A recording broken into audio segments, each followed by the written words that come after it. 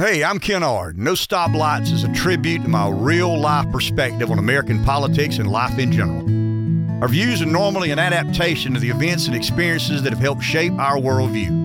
I'm no different. As a college dropout from a town with no stoplight, my political opinions and worldview have been intensely shaped by many years of business ownership and a pragmatic acceptance of this very imperfect nation. I don't have a monopoly on the truth, nor do I have all the answers to America's problems.